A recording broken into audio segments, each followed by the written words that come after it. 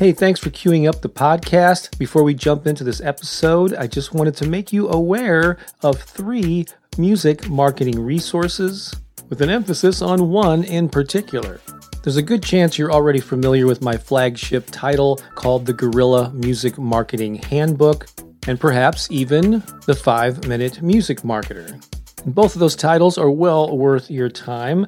But I want to make you aware of another title that doesn't quite get the attention as those two do. And that one is called The 9 Irrefutable Laws of Music Marketing. I'm really proud of this book, and I think you would get a lot out of it. And basically what it covers is what I consider to be 9 timeless principles of music marketing. So regardless of the new website, app, or tool, because they're always changing, as you know, these are principles you can apply no matter what. They're timeless. They tap into that eternal connection that people have with music and with music makers. So I think you would get a lot out of this book. It's available on Amazon in at least a dozen countries in both paperback and ebook formats. So go check it out, The 9 Irrefutable Laws of Music Marketing. And now, enjoy the episode. Let's take a break from the non-stop coronavirus coverage. This episode features part 1 of a 2-part interview with Lauren Elwell. She's an on-air personality at KSHE95, the longest-running rock radio station in the world. I'm calling this one Confessions of a Commercial Radio Veteran. Ooh, sounds mysterious. I met with Lauren in late February, in person, back when people could actually do that, and I think you'll really enjoy this one. So stay tuned.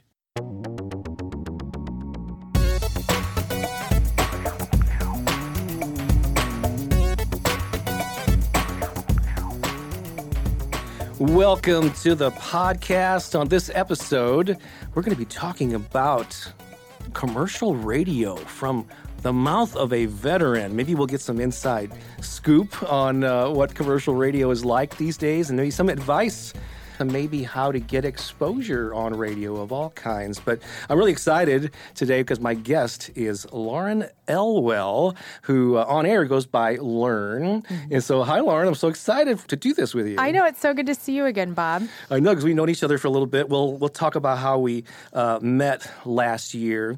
But here's an opening question that I like to ask many of my guests. So if you're at a party, okay, and you meet somebody for the first time and they have no clue who you are or what you do, and they ask that common question, they say, Lauren, so what do you do for a living? Tell me about yourself. How do you answer that question? It depends on the situation, because sometimes I want to talk about what I do, and then other times I don't want to talk about it. Mm-hmm.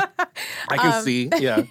Like I just joined a new gym, and they asked me, what do you do? And I had a moment of reservation, and then I said, oh, well, I'm an on-air personality at KSHE. And so whenever I do answer truthfully, people, and I've noticed this as time goes on, people are, depending on their age, are either really excited to know more about it, or they just don't care and it's like normal. And I actually prefer when they don't care and it's like normal and they're not all about it. Right, yeah. Right. So I like that on-air personality at KSHE. So for those, I just want to clarify that I realize a lot of listeners to this podcast will not live in St. Louis, which is where it's my hometown, is where we are, it's where you live, and where KSHE is. So KSHE, let's kind of put this in perspective. KSHE has a pretty impressive stature, especially in it's referred to as classic rock, album-oriented rock, and it was really a pioneer. But I'm sure you know a lot more about this, even though I listened back in the early days. But where does KSHE sit in the history of radio in this country? Right. So it began in 1967, mm-hmm. and it has not changed formats since then. And so that would place it at being 53 years old, and that makes it the longest running rock station in the world, we are pretty sure. Yeah, because I was not aware of any other. So it does really hold that stature. There's no other station that started before, or that's so. For any station to maintain the same format for even a couple of years is an impressive feat, right? Yeah, it is. And even though it's changed owners and everything, and it's still, so there's something about it. And I'm going to date myself here, but I attended high school in the 70s, And I was hardcore. Many of my friends listened to KSHE all the time. And so you have to, and put this in perspective, classic rock, they were playing the cutting edge, progressive, rock music, new music of the day back then. And now, obviously, it's referred to as classic rock, because I'm not sure how much new, I guess, KSHE there's a little bit of new music, Sometimes. but it's usually from established artists. Right. So it's tapping into those memories of people that grew up with that music, right? Yeah. So KSHE is near and dear to my heart. So you, for like 8 years, right, you co-hosted the morning show with a guy named John Hewlett, who, if you're in St. Louis, he's an icon. Yeah, he's the public service announcer or the public address announcer for your St. Louis Cardinals. And he's been at KSHE almost his entire career. He did, I believe, 1 or 2 years maybe at a station, or not even a year probably, out in near Springfield, Missouri, I believe, really small station. And then, he's been with KSHE for almost 50 years. Oh, yeah, for most of that run. Yeah. I remember him early on, yeah. And so he's an icon, and you did the morning show there, which is 6 a.m. the morning show is 6 to 10, but you stayed on till 1 Till 1 o'clock, yeah, that's very good, yeah. And you did that for 8 years? For 8 years. So I've been on some morning radio shows off and on over the years, and I just know that your shift starts at 6, right? Mm-hmm. So you pretty much have to you'll set your alarm for 4 a.m. Mm-hmm. Every morning, and you did that for almost a decade. Well, and then you recently shifted just weeks ago, I believe, till the afternoon drive, which is 2 to 6 p.m. So I was curious, what was your life like having to get up at 4 a.m.? It was very scheduled. Mm-hmm. I mean, a lot of people would talk about do you ever get used to it? And I did get used to it, but I was always very cognizant of what time it was. Yeah. For 8 years solid. And it didn't, on the weekends, I was always, on Friday nights, I would be very tired. And then, Saturdays, I would try to stay out late. And I wasn't a night owl anymore. And I was a forced morning bird. And, so my life was good, but it was just always very cognizant of what time it was. Especially on weeknights, right? Yes. Getting to bed early enough. Absolutely. Did you, were you a night owl or an early riser prior to that, or did you had to adjust? I had to adjust. Okay, it did not come naturally. I'm a night owl. I love being up late, and that's where some of my best ideas come from. And so having to shift to the morning life was very strange, but I did get used to it. And then, whenever the opportunity came up for afternoon drive, I would always kind of daydream about the people I knew that had afternoon drive time slots. And I would think, gosh, they get off early, at 6, and they're able to go to dinner or a show, and then they don't have to, they could party, or they could, have a whole nother time. They could have another job in the evening, so I always kind of reveled in wondering what that lifestyle is like. And now I'm living it. For the last month, I've had that time slot. Yeah, just a month. It's still new. It's still. So how's that shift been for you? I'm still getting up. I set my alarm for 6:30, and I get up when my husband gets up, and then he goes to work earlier than I, and then I have the morning that I need to get things done, because now I don't have the afternoon to get them done like I normally did. Wow.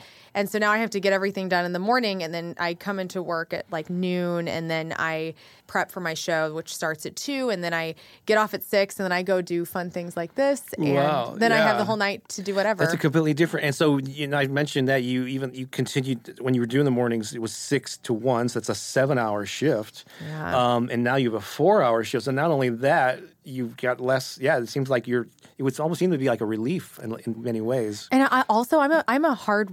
I have to be working all the time, and so that's been something to get used to as well, is not having an abundance of things, so much time. Everybody would say, "Oh my gosh, you do 7 hours? That's insane." Now it's people giving me a hard time about, "Oh, now you're doing 4 hours, and you're lazy. You can sleep in," and that doesn't sit well with me. So I'm you overcompcompensate by having to take on other things. I have to. Yeah, I'm maybe I could do something else. So but I do. I like to fill up my days and be as efficient as possible with my time, and so this is all just a transition period, and but I really am enjoying it. Well, good. Yeah.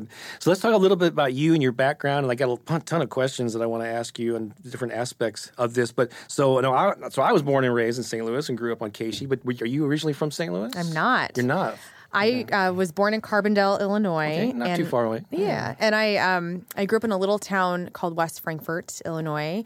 And then my mom remarried, and we moved to St. Louis about 21 years ago. And so we lived downtown, and then we built a house in the Illinois suburbs, and that's where I went to school. But I always I just loved St. Louis, and I was never like a rural town human. I've always wanted to be around a city. Living in the big city. Yeah, the big city. And so I really do love St. Louis. And I can't even remember my life necessarily as a kid being in a small town. Mm-hmm. You know? Now, did you grow up with music or having a love for music, or did you play music, or what role did music and maybe the radio or whatever play in your life? Well, there was always music, always. Mm-hmm. And my mom and dad, they were divorced, but they each had great music taste. My dad was like very much Creedence, Clearwater Revival, and Fleetwood Mac, and my mom has been the Rolling Stones and Aerosmith, and I found hip hop in my own way with my friends and everything. So I've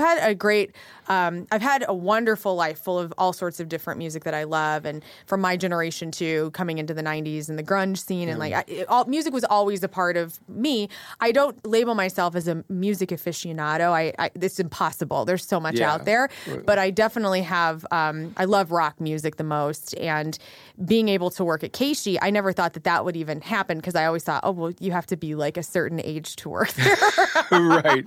But I swear I have an old soul, and they accepted me. So let's speak of that. And I only heard you make a brief reference to this because let's establish that you and I met at actually last year. So one of the things that I do in the arts is I teach and perform improv comedy, and I have my own weekly drop-in class every Thursday night. So if you're in St. Louis or you're passing through any Thursday night that you're here, with rare exception, you can come to my improv class. Go to improvstl.com to learn more about that. But I also do these 4-week classes through the community college, like 3, one each semester. And I did one last June that you signed up for, and that's how we met. Yeah. And so that's how I got to know you.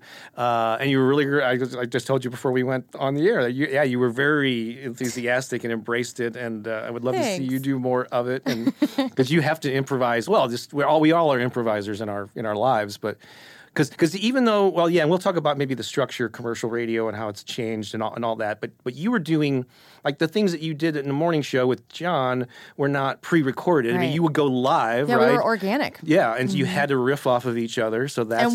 And people loved and still do love that. Yeah. Like, he and I have a great relationship and friendship, and I just love him so much. And so we were able to...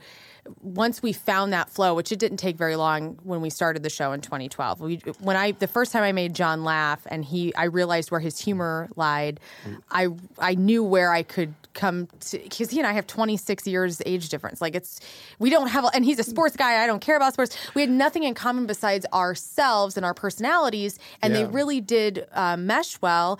And so when I made him laugh, and when I would give him zingers or I would give him a hard time, our audience loved that. Like, that was the one thing we got complimented on the most, is when I would give him a hard time, or because they knew it was not in a malicious way. It was like in a loving way.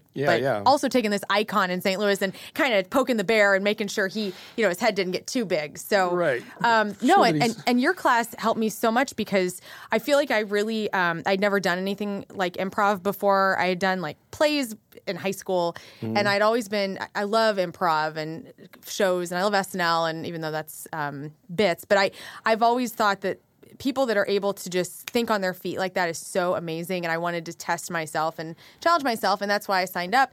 And I want to say that you having that experience and opening up in that way led me. I actually started a band. I got asked to join a band last September. I noted that on Facebook. And my husband, who's supportive in all ways, he was like, okay, you're in improv class. And I was like, and now I'm auditioning for this band. And he's like, who are you? But I've always wanted to do these things, and I'm having such a great time. And I really do thank your class, and you were such a great instructor to push us, not in any sort of bad way, but push ourselves to be in that space that could be uncomfortable, but allow it to just happen and to absorb the energy of the room and just guide with your own brain. It was really liberating. Well, thank you. Yeah, and I saw that and so I'm very flattered. Thank you for the kind words. And I had no idea that the improv class actually kind of maybe led to or inspired you to start the band. And we're going to talk about that too, because if you sing any songs from the 80s, I do. I've been doing acoustic 80s set. It's called Acoustic 80s with Bob Baker and friends, and I have friends come up and sit in on songs. So. All right. We need to talk. Maybe it's another way to collaborate there. One more thing, and then we're going to take a little break here. But so I remember you made a reference once to how you didn't go when you got involved. I believe with KSHE, you said you didn't actually get into on air. You were like, were you working in marketing, or tell me this briefly how you got involved in radio, and then how that led to an on air position. Yeah, because I think that's an interesting story, too. So I went to Illinois State, and I got my degree in mass comm with a concentration of radio and writing in English. And so I took that, and I came back home, lived in my mom's basement for a few months, and finally I was actually John. We knew a mutual friend, and I sent him an email and said, look, I'd really love to have an opportunity. I'm a barista right now, but I'm a hard worker. And I got my foot in the door and interned. It was not paid or anything or no credits for the radio station. And then in 2008, the economic crash happened, and I was able, when all these people unfortunately got fired, they needed people to facilitate what was going on, and I was just like, I can do anything, and I just was already in the promotions department with this internship, and they gave me a part-time job, so that got my foot in the door. And then from there, I just absorbed everything that was going on and talked to people and understood the boundaries of everything, like, who does this job? Okay, great. Okay, what can I help with? Like that sort of thing. And I really just charged my way through the corporate ladder, and from part-time to full-time with benefits to, always telling my program director, I really want an on-air position, to getting a Sunday show that was very short-lived, to, hey, we're going to throw you on mornings with John, because I actually had another opportunity in Little Rock, Arkansas that I had applied for, and they wanted me. And I said, look, I'm getting ready to leave, but I really want to stay. Is there anything? And there fortunately was, my boss at the time, Rick Bayless, said, yeah, we stay because something is going to happen. And then that was 2012. And then from there, we just killed it in ratings, and I've been there ever since. That's amazing. So I didn't know that whole story. So that's like the classic story you hear about somebody starting in the mailroom and working their way up to, the CEO. But that's a pretty impressive thing about your determination. But was there something about you that led you to reach out to KSHE specifically? Like said, just you listened to it, I guess? Well, or are you? Yeah. I knew that KSHE and 105.7 The Point were brother stations. And so I thought, because of my age, I thought I would have a better shot at getting on The Point than I would KSHE, because I really did feel like I'm not good enough for that. and then really the station picked me, and it was mainly because of John connecting me with the marketing department and just networking into the building. They saw how, and I really I had a blast. I loved the personnel I was working with, and really that the idea of working for The Point just kind of started shedding off of me, where I thought, oh, they already have their people, and this station is giving me all these opportunities, and I love this music anyway, and I love all the people I work with, and so it was really just kind of like they absorbed me, and I loved it. Absolutely. That ties in. It's just like I'm going to be doing a blog or a podcast, a separate podcast, a solo one, talking about this very topic, about an approach that I am realizing that I've taken more throughout my life. And that's basically trying things, or you'd identify something. I think that would be fun to do, so you pursue it. You just take one step in that direction, and then you pay attention to the energy. And so like improv became a huge part of my life, because I just had a class with a group of friends. I didn't publicly announce it. I didn't start a business or anything, but there was a lot of energy. And when I would meet people at parties, even though I would tell them, oh, I do a lot of cool things, I'm a musician, I'm an author, and like, oh, I also teach improv, and their eyes would light up. So it got energy and attention, and people started showing up to my classes, and I go, oh, so just like you go where the energy is taking you and where people are responding, right? Well, it's yes and. Yeah. It's physically yes and by saying yes and seeing where it is going to take you. And yes and is an improv principle for those of you who don't know. It's the rock bottom them. Improv is based on agreement, but we'll have to save that for another show. So I'm going to take a break here, and then when we come back, we're going to continue our conversation with Lauren Elwell, who goes by Learn on the air. I assume that's like a shortened version of, Lauren, maybe from a rural, I don't know, hey, Learn. Well, my grandma would call me Lauren, but actually a friend in high school gave me the nickname Learn. So even before you were on the air, and then it kind of stuck. That's Lern. That's how you spell that? But we're going to talk about, you got a podcast, maybe a little bit more about the band. Oh, I'm really excited to ask you about your brushes with greatness. Who are some of the rock stars that you've met that are the coolest? I don't know if you want to talk about who were not the coolest, but maybe we'll talk about that when we return after this very brief break. I just wanted to take a few seconds to say, if you're listening to this podcast on Apple or Spotify or one of the other podcasting platforms, please consider subscribing. It's really easy to do. There should be a subscribe or a follow button somewhere on the page here, and that way you won't miss any upcoming interviews. I also do a lot of solo episodes where I'm dishing out marketing and career advice for creative people of all kinds. That includes musicians as well as writers and artists and actors and on and on. So if you haven't done that already, go ahead and do so now before you get distracted. Also, over the decades, I have written and published many books for creative people, including the Guerrilla Music Marketing Handbook, The Empowered Artist, The Passion Principles, The 9 Irrefutable Laws of Music Marketing, the DIY Career Manifesto, and many, many more. All of my titles are available on Amazon in at least a dozen countries around the world, and 6 of those titles are available as audiobooks on Audible, Amazon, etc. So if any of that speaks to you, go seek them out on Amazon and Audible. And I'll also include links to them in the show notes of this episode. Thanks, and now back to the interview. All right, we're back in the studio here with Lauren Elwell, a.k.a. Learn, from KC95. One thing I didn't mention earlier, so I've been podcasting for many years. I actually first started podcasting in 2005. Wow. Yeah, a long time. I've been very inconsistent, though, in my frequency. Sure. So there'll be, You and Mark Maron started this whole thing. That's right. Yes, I was a trailblazer, and so I've done most of the interviews that I have done have been via Skype. If I'm not in the same room or the same city or country, even sometimes. And then the only in-person interviews I've ever done, I mentioned to you earlier, was on my phone. I'll be at a conference or something. I'm just passing the phone back and forth in the little voice memo app. So this is the first time, though, there's this in St. Louis. We're in the new Shock City podcast studios at a place called Medici Media Space, which is kind of like a co-working space that I'm a member of in St. Louis. And it just opened like a month ago. It's beautiful. You're the first interview that I've had in this professional surrounding, so I can't wait to hear what it sounds like.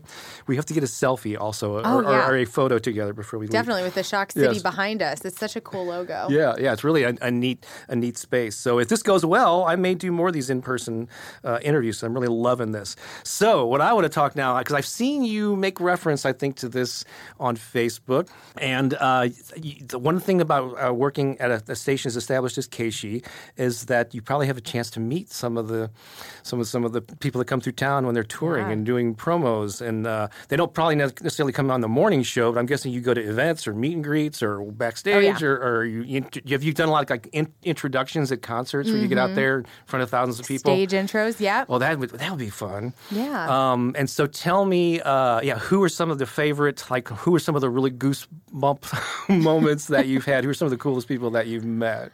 I always like to tell the story about how I met Jimmy Fallon because I meet a lot of musicians, and that's in itself amazing, but there's nothing like meeting somebody out of the TV. I just think it's so cool. So Jimmy Fallon, right before he landed The Tonight Show, he had Late Night with Jimmy Fallon. And when he announced that he was going to The Tonight Show to take that over, he did this kind of temporary run of comedy shows with these up-and-coming comics, and he had booked a show for Peabody Opera House. And so I got tickets to that show, and I have loved Jimmy Fallon forever. Yeah. And so a good friend of mine who works at once Peabody, now Stiefel Theater, knew that I loved him so, and I would always talk and gush about how great he was. And I could never watch his show live because I had to get up so early. That's right. So him coming to St. Louis was a really big deal. And so my buddy over at Stiefel said, hey, he called me the day that it was that Tim and I, my husband, were going to the show. He goes, hey, you have 1 hour. Can you get down here?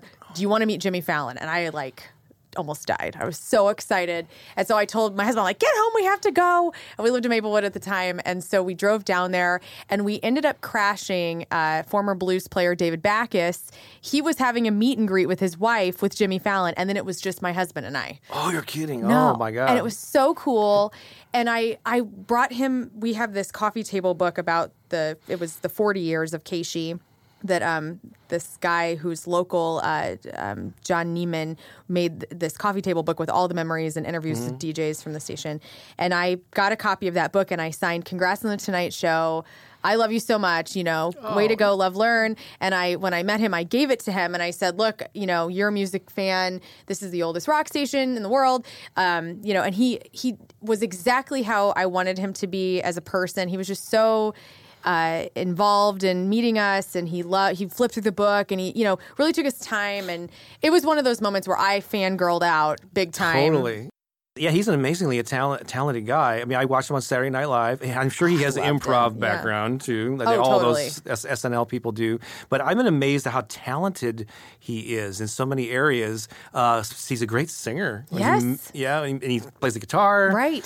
So he's got to be obviously a music fan, He's too. a big music fan. And, he has The Roots as his house band on The Tonight Show. And I just love that whole show. I just think from whenever it was late night to what it is now, he's a great person too, which is at the heart. And I remember thinking to myself, I hope that he's as sweet, and I hope he's exactly what I hope he is, and whenever I met him, and he was. I mean, it was like meeting Mickey Mouse. It was crazy.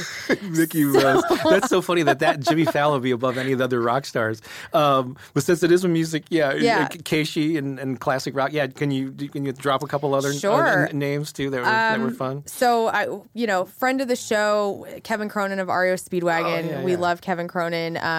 I've met James Young from Styx and Tommy Shaw, who I love. He and I both wore cutoff shorts together at a show. Let's see. I've met Alice Cooper and Rob Zombie. I've met Slash from Guns N' Roses. That's so awesome. Dave Mason. I've sat with him. Goodness, I've met Shep Gordon, Alice Cooper's legendary manager, who's awesome. So that concludes part 1 of the interview. Stay tuned for part 2, where I ask Lauren about the realities of commercial radio today. She shares some clever ways to sneak your music and other content onto radio stations. We also talk about ways you can effectively use your voice to make an impact, to attract an audience, and maybe to even make money with it. All of that is in store with part 2, so keep an eye out for it. Thanks so much for listening. This is Bob Baker saying so long for now.